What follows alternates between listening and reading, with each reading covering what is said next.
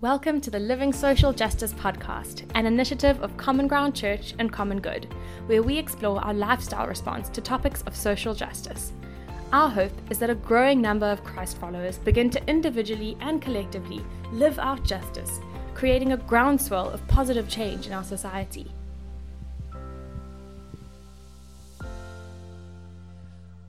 Welcome to another episode of our Living Social Justice Stories series. This series is about telling the seemingly simple stories of men and women who, through their faith in Jesus, came to notice an issue, sometimes of poverty, sometimes an injustice, but to the point that they decided to do something about it.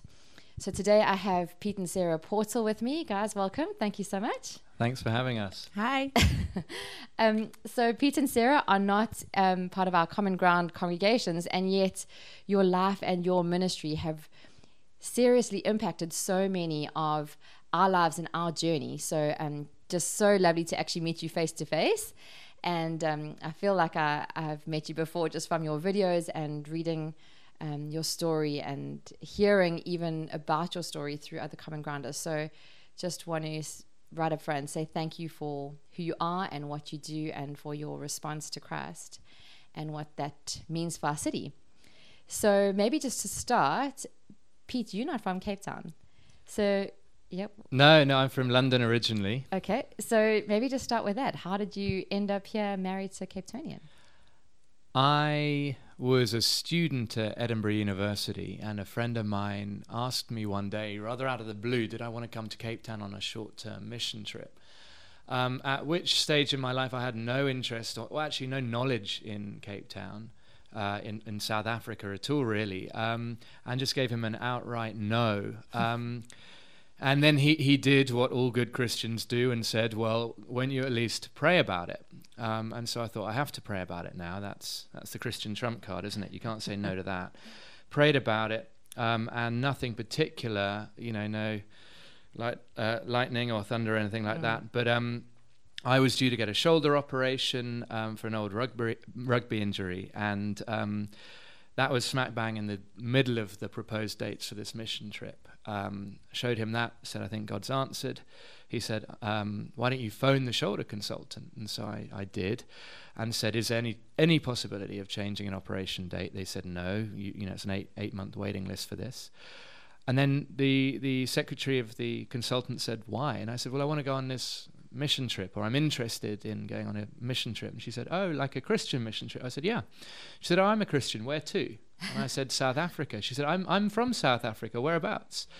And I said, a town called Paarl outside Cape Town. And she said, oh, I'm from Paarl. I think God wants you to go to South Africa. So I thought, oh, shoot, right. Now that is the answer I wasn't looking for. Got on a plane, and for 6 weeks as a student back in 2007, stayed in Bonteheuwel, where we met local youth, and we were working in Drakenstein prison in Paarl, and I had looked on the internet about South Africa and Cape Town and seen the beautiful beaches and the vineyards and the mountains and the oceans and the penguins and all the rest of the things that pop up the moment you Google Cape Town, and had no preparation whatsoever for the lived reality of what we would experience in Bonteheuwel. So that's originally how I came to Cape Town. 6 weeks of basically crying like a baby over the city, meeting drug addicts, getting mugged, hearing gunshots and all the rest of it, living on the Cape Flats as British short-term mission people. I went back to London and just realized that God had deposited something in my heart for addicted young people in the Cape Flats. So in 2009 I came back, and a year later Sarah and I met. Wow. Sarah, do you want to tell us the story from your side? How you got involved? Well, so I got involved in Manenberg through Pete. Okay. I am from Cape Town. I grew up in Bergfleet. Actually went to church with some people when we were kids that are at Common Ground now, which is kind of fun. And when I was in high school, probably before that, my mom raised me as a Christian. I didn't grow up with my dad present, so my mom from when I was a kid, I knew that my dad was Jesus in heaven. And she just raised me with quite a, probably like high consciousness of injustice and equality and some of the racial history of South Africa. And so as a teenager, I decided already at the age of 16 that I would like to move to Central Africa and work in reintegrating and rehabilitating child soldiers. And so then when I met Pete at a party one night, we bonded over gangsters and child soldiers and the church's response to those things. And he said, well, you know, you're going to go to Congo in probably a couple of years. There's kids running around shooting each other in Manenberg. Why don't you come? I think you'll like them. And so I did, and obviously fell in love with the people of Manenberg and with these young guys who were just broken and wanted to be part of their walk with Jesus. And so that's kind of the short version of how I landed up in Manenberg and working there. And obviously then we got married. Right. So yeah, so now we live there together. So when did that start? When did you first move into Manenberg with a sense of something of our future is here, something of our day-to-day lives is going to be based here? When did that happen? So we moved in together in 2014, but Pete had been living there already in 2010, so I might let him tell that story. Yeah, so my involvement in Manenberg came from meeting people at the warehouse. Right. And they had a program then called Fusion that was working with high-risk youth in Manenberg. And I got involved with them, and we just prayer walked for, you know, the whole first year of really being in Cape Town. For me, we prayer walked around the community and just met people and prayed for people on the streets and began to listen to the voice of God and what he saw, where we saw graffiti or rubbish or brokenness or addiction or poverty, and what the promise of the kingdom looks like breaking forth in a place like that. So maybe just to interrupt you there, just from your website, I love this. It was under your Our Story, and it was exactly what you just said. It says it was always about prayer, meeting God on the streets, in homes, for the community. It began with two friends walking and praying. As they prayed, they asked God to send the laborers for the harvest in Manenberg. People started to arrive and rise up locally, and prayer on the streets became prayer with people, introducing young men and women caught in drugs and gangs to the love of Jesus. I love that. It's just a beautiful description of that story, and particularly how it started with prayer. I know a lot of what our team is doing is focused on discipleship, but particularly trying to help individuals respond in their lifestyle response. And often the stumbling block or the big barrier is, it's not that they don't notice, it's not that people can't notice the injustices around them. They're just so overwhelming, or they've just been around for so long that we've got this kind of normal life that doesn't need to engage with those injustices. And so this big kind of question is, well, where do I start? What do I do first? Okay, I know that that's wrong, and I know that something's got to change, but what does that mean for me, and what do I do first? And I love that sense of starting in prayer. Do you want to speak to that at all? Yeah, I mean, for me, it was a very pragmatic thing as well as a spiritual thing, that becoming known in the community, knowing others, picking up Afrikaans phrases, learning the whereabouts of different gang territories and all that sort of thing. But as we pray, God begins to speak to us about people. He begins to speak of the prophetic promise in each person who, whatever they might look like in front of you physically, is created in the image of God in the same way that you are. So it's really, I would say, it's about choosing people rather than issues. If we choose issues, we'll become politicized or activists or, you know, those people who bang on about issues. I think if we choose people, the issues will begin to choose themselves based on relationship rather than theory or views or opinions. And equally, relationship, if it's true relationship, is reciprocal. So reciprocity in relationship in those early days was that I needed local relationships in Manenberg just in order to walk around. You know, I was dependent, I was needy towards locals rather than being someone walking into Manenberg saying, guys, I've got a solution to your problem. So it shifts the whole dynamic.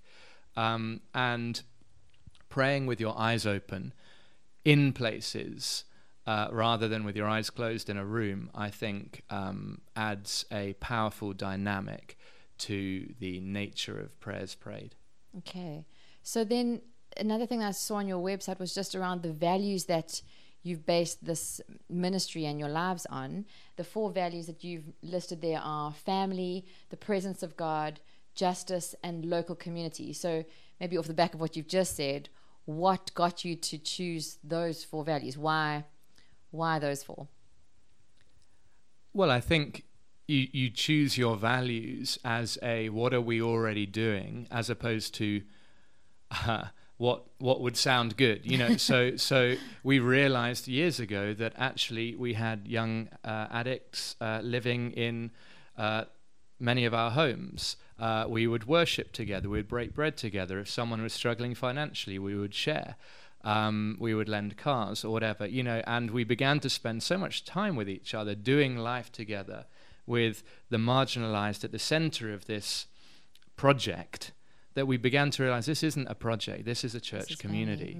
So family, right at the heart of it, is because that's what we kind of stumbled upon as the generative way of incarnating the kingdom in a place where division reigns. So that was an obvious one. And the church is nothing if not family. Wow. The other ones, the presence of God, is a value of the supernatural. I heard someone say once, you never graduate beyond the presence of God. It's never a project or a numbers or success on the outside beyond the way someone put it was a daily personal Pentecost that we need before we leave the house in order to have the presence of God burning in us as an awareness for what he sees, and rather than what we see. So the presence brings healing. The presence brings an anointing. The presence brings miracles to help people painlessly withdraw off heroin, for example. That's not a clever theory. That's the anointing of the Holy Spirit to heal people. So without the presence, we're fish food. Yeah. So Sarah, maybe you can speak to, since you've been living there, what are some of the things that you've seen God do, working off those values? What are the stories that you can, the testimonies that you can share that speak to what God has done? Gosh, there's so many. I kind of need to think about it. I think so. We've seen like supernatural miracles. We've seen guys who are going through really brutal cold turkey. I don't know. I mean, not everyone's familiar with what happens, but it's really brutal. There's a lot of body fluids. There's a lot of shaking. It's really brutal. I mean, there's been times when I've literally thought we need to take someone to the hospital because they've been so sick, and they often run away. And every now and again, we see this crazy, beautiful miracle where God delivers them of their pain miraculously, and they stay and they're able to walk it out. But what we have learned over the last 4 years is that in the immediate deliverance, one can also get sort of tricked into thinking, therefore, I'm fixed or healed. And actually, the walk of recovery for everybody, not just addicts, all of us, you know, like we live in a broken world. So all of us are living in some form of recovery from trauma or just the harshness of life. And that's a lifelong walk. And so I think like we see these beautiful miracles or people getting healed, like of silly things. Like now and again, you see someone like healed of a headache or just these small little things, or guys who run away and feeling shame and all terrible. And they ask God sort of in a little cry, they say, Lord, I just want to see Pete, or I just want to see Sarah one more time. And the next thing we walk through the door because God's told us to go after them. And these little beautiful moments of sort of like the supernatural, but with that is the lifelong walk of family in a way that like the presence of God is outside of our power and it's often immediate stuff. But the way in which we hold the presence of God is through the permanent, consistent, everydayness of family. And so for one of us, like some of the most supernatural stuff we see isn't necessarily the like that physical healings are amazing because it's outside of our power and it's wonderful. But we've also come to understand that when someone learns to love, that's also a supernatural thing. And often for me, that's some of the most heart shaking up stuff, is when you see a guy who's been living with you for 6 months offer to share his cool drink for the first time, because he's had such an addict mindset for all that time that he like won't share anything, and he's like terrified of losing, of like not having enough. And in the moment that they start to share, you realize that there's this beautiful thing Jesus has done where they're starting to know that there's enough love, that they're safe and they're able to share. And so I think for me, in some of those like specific stories, it's more actually these moments when these guys just realize they're loved, or when they land up in hospital with a knife in their face because they've, like something's happened, they call us because they know that we'll come, in a way that like some of them have really supportive, beautiful families, but they've caused so much pain through their addiction or whatever, and the families have either given up or just were never there in the beginning. And as these guys start to understand that they're loved, and actually often they have to see it in people before they're able to receive it from God, because it's too abstract. When you tell one of these boys, God's your father, he loves you, they're like, what does that mean? Yes. For me, my father's in jail and he abused my mom. Like, that's not a character that I can identify with. And so through the family and the presence of us being there, they learn like what love looks like, and then they're able to read the Bible and go, oh, that's what it means when it says, you are my son in whom I'm well pleased, because I've seen you do that to me. It's actually modeled to them in it daily. Yeah. So I'm trying to think of like specific stories, but I can't really, other than... Well, I think the other miracle is that God is creating family out of a bunch of strangers. So moving to Manenberg, for me, has been the most life-changing thing he could have called me to do, and is one of his greatest gifts to me, is learning about the nature of our faith and of Jesus through the eyes of unchurched, traumatized, violent addicts. And you begin to read the gospel stories in totally different ways. You begin to wonder about the loan sharks or the tax collectors or the gang leaders or the zealots or whatever, in totally different ways when you're going through it together. And you realize, man, actually, it was unschooled, ordinary people in Acts 4:13 who changed the world upside down, and the difference was they had been with Jesus.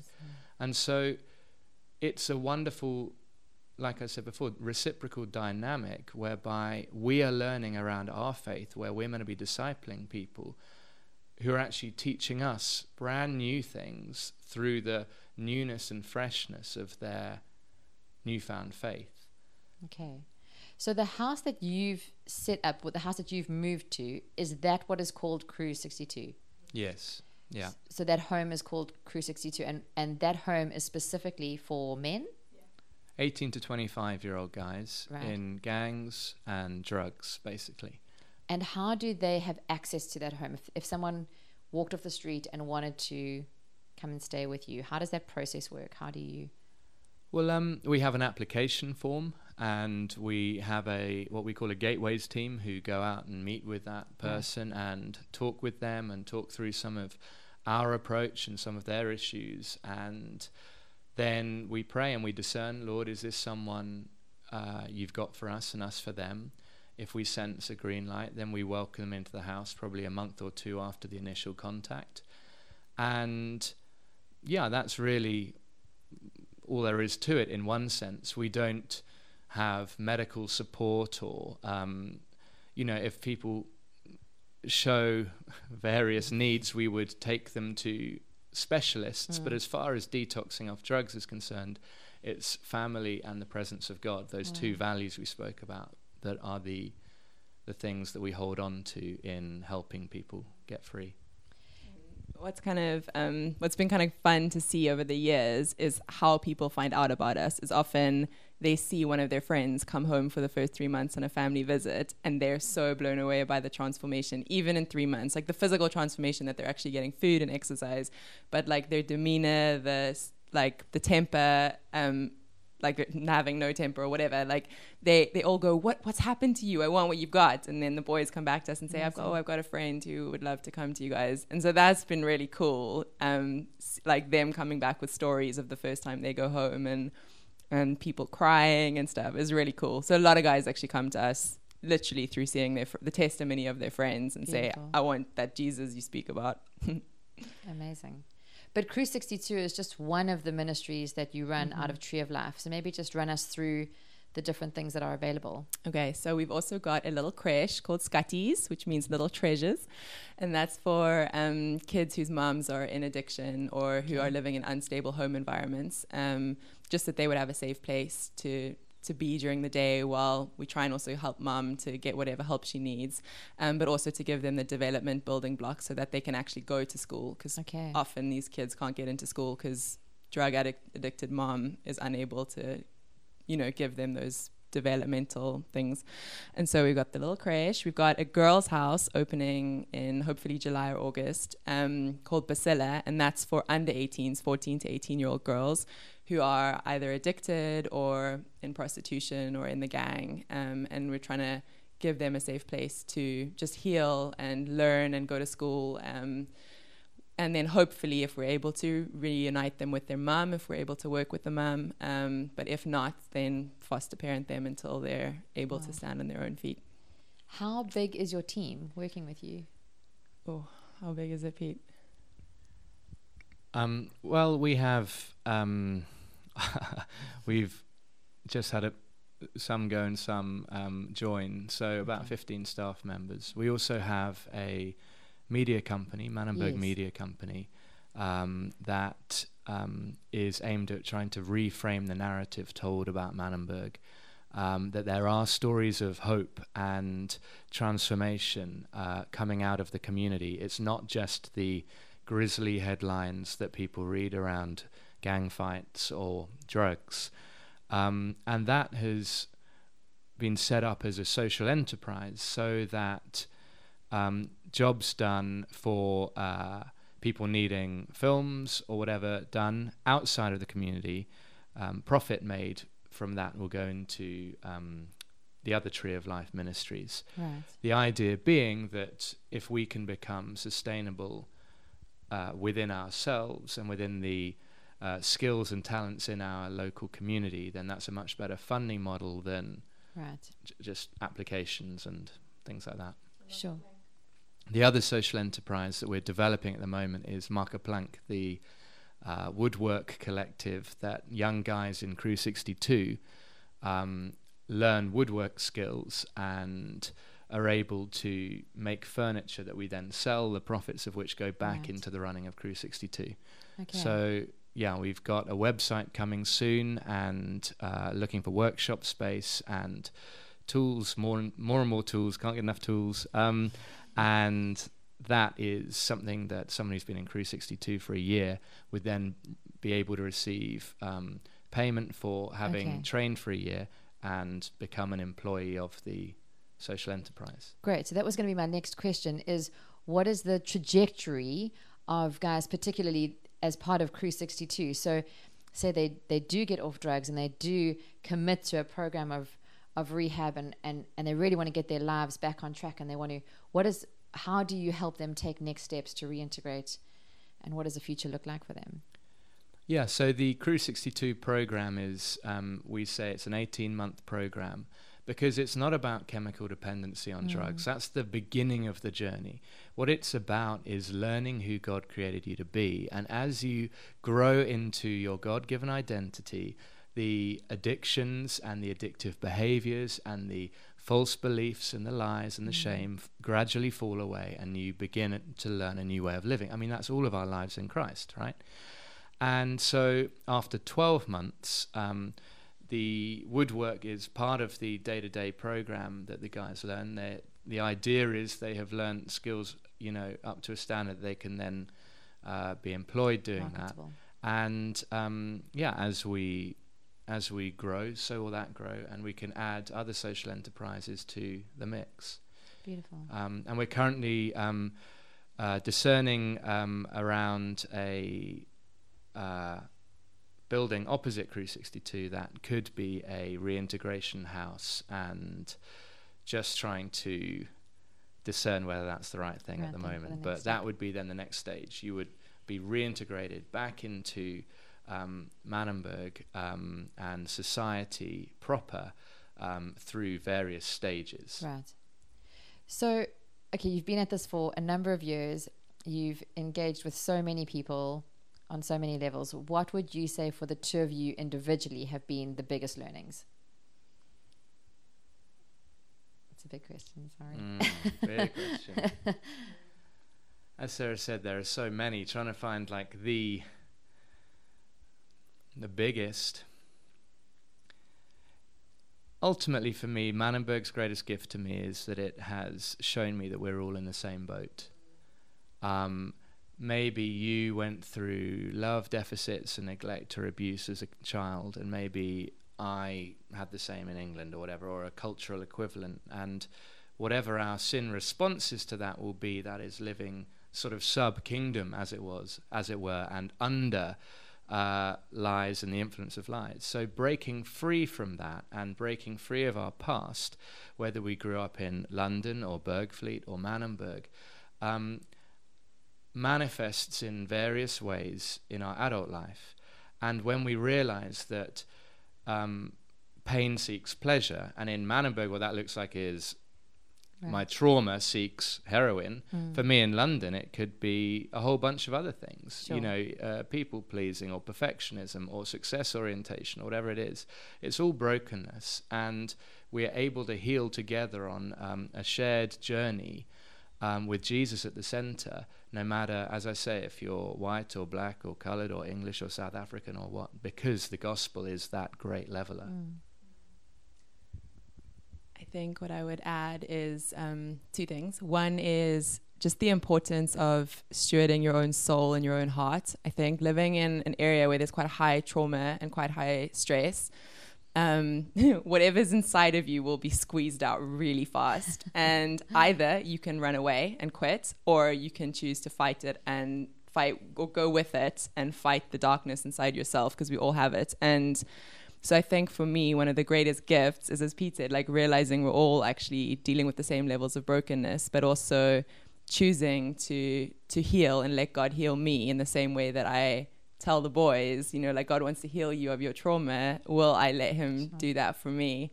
And so I think just taking responsibility for your own brokenness, and just because you have power through privilege or race or geographical history, whatever it is, it doesn't put you outside of the brokenness, you know, like we all have it. And so I think just in order for me to be able to do what I do well, which is basically be a second mom, or for some of them a primary mom to the boys, I have to go to some really dark places in my own heart, so that what I give to them isn't a replication of my own brokenness, but is part of a healing journey that I can share with them. So I think that's the one thing.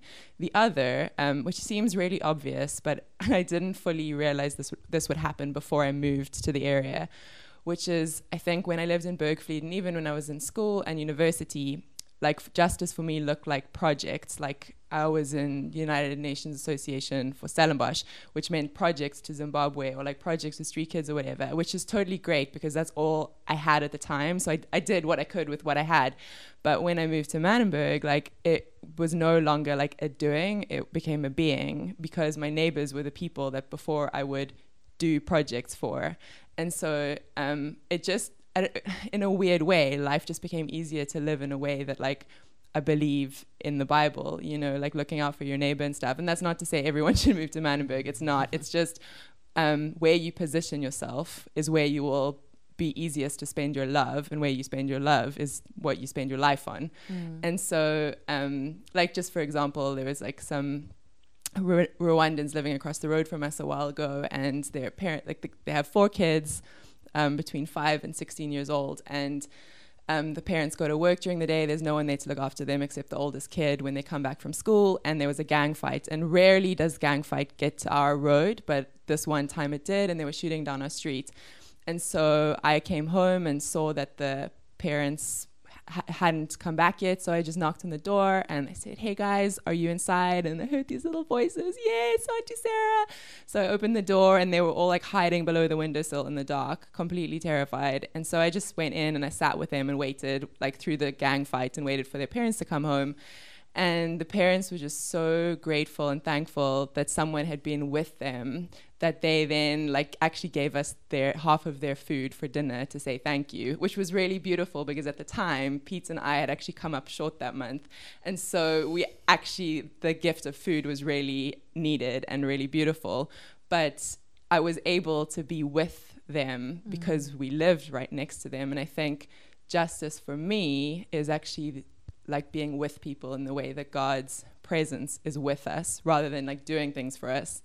It's being with people in the pain, but also with them in the celebration. And so I think what living there has taught me is just how you position your life and what you do and where you are and where you spend the majority of your time enables you to live out the, what I call grammatically incorrect, the witness of God. So what you've spoken about now also just picks up on the beauty of community, which I think particularly in privileged parts of our country we actually miss out on because we live such self-sufficient and private lives, particularly as Christ followers. Do you want to speak to that, maybe where you've lived in both camps and what you've experienced of just the beauty of how God, exactly what you've described, he uses community to meet our needs? So I think, like, because obviously it's a bit of a cultural shock for me, because I grew up with my mom and my brother and like my neighbors whose names I never learned for like 18 years or whatever. And so there's definitely like, in terms of like privacy and your own time, that's something that has been a cost for me, because obviously I live on site with a bunch of drug addicts who knock on the door all the time. And so I've had to learn how to set boundaries, but also readjust my lifestyle to what is, like it's a bit of an entitlement actually to have space and to have time and to be able to decide who can contact you and when. But equally, the amazing, beautiful gifts of being in community is like so much more than the cost of a cultural difference from what I grew up with. And even, we've had some real tragedies in our church. We've had quite a few people lose their lives. And when that happens, like, we're just there together. We share food together. We sleep alongside one another. And, like, people are there and bringing food. And I know that you get that in this more suburban areas where people are living separate. But I'm also aware that there are plenty of people I know who live in less community-orientated spaces, and when they're suffering or depressed, no one knows, and they bear it alone. Whereas in our church community, because we're all with each other all the time, no one can go unseen. And if they do, it's also maybe a bit by choice because they hide themselves, but when they do, someone will notice and come. And so again, I think even that the benefits and the beauty of living in such a integrated community where people are in and out their pockets, each other's pockets the whole time, I think it's just being with. I think that's the gospel, like Jesus came to be with us. He sent his Holy Spirit to live with us, and God created us so we could be with him. And so I think for me, it helps me understand the gospel so much more, living with people that doesn't require effort because you just exist that way. Yes. Beautiful. So maybe just to round this up, I'd love you each just thinking about particularly just Christians in Cape Town who might be listening into this. If there was one thing that you could encourage the average Cape Townian Christian to consider doing, consider engaging with, what would that one thing be? I think developing subversive friendships on an equal footing, where you're not, if you're from the place of privilege or power, where you are not a service provider or dispensing things at someone or to someone, but a reciprocal friendship that subverts the fact that Cape Town is still so segregated, that South Africa is the most economically unequal country on earth. That, I think, is one of the most subversive things we can do. And in doing that, really our whole story, Sarah and my whole story, and the Tree of Life story, is that in doing that, you find a much greater joy anyway than you ever knew previously.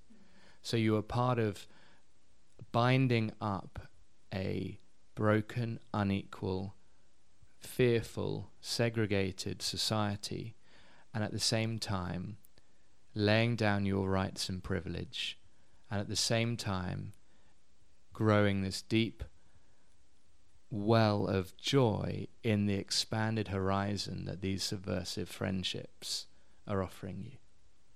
Wow. And I'm going to give you a slightly more airy-fairy answer. I think for me it would be, and I'm actually stealing this off a friend of mine, but like learn the person of Jesus and learn to hear his voice. Because if you are listening like all the time and you have eyes to see the language that Jesus speaks in to you, then you'll see where he's inviting you into spaces. You know, like God speaks to me through visions. And like there was a time when we actually had to close Crew 62 for a bit, and I had a picture of a mother and a child living there, and I didn't know what it meant, but I saw the picture and I just put it in my heart, and I was like, okay, God, whatever that means, like I'll leave it there. And then 3 months later, a man knocked on our door and said, this woman and her child need somewhere to stay. You're the only people I could think of. Do you have a room? And we were able to, and I said yes, because God had told me they were coming months before. And it was cool, like she stayed and then she left, and it was just for 2 months. But for her, I think what was even more important than having the roof over her head, it was that God had paved the way so that she was expected and wanted and planned for. And that for me was just an example of like learning who is the person of Jesus? How would he minister to that woman? And are we listening in our own way? Because I don't think the way he speaks to me is the way that he would speak to everyone else necessarily. But I think that the way in which we respond to some of the pain in our city will be a lot more organic if we know who we are, if we know who Jesus is, and if we know that he's speaking to us all the time. Wow. Guys, your story is so inspiring. I'd love to just pray for you to end off. Cool. Father God, I just want to thank you for men and women like Pete and Sarah. I want to thank you, God, that by your Holy Spirit, you are moving your children around from city to city, positioning them and establishing them in your word and in your presence in a way that they can be a city on a hill for you. And I just want to pray for Tree of Life and everything that this team are putting their hands to, Lord, as they surrender to you every day, as they search for you and seek you out. Won't you presence yourself in that place, and won't you do a work in Manenberg that puts your glory on display? In Jesus' name, amen. Pete and Sarah, thank you so much for your time. Thank you for your story, and thanks for having us. We think you're awesome. If you've enjoyed this episode, subscribe to our channel, Living Social Justice, on SoundCloud. You can also find more resources on our website, commongood.org.za, including our Justice Journey courses, devotional content, and volunteer opportunities. Bye for now.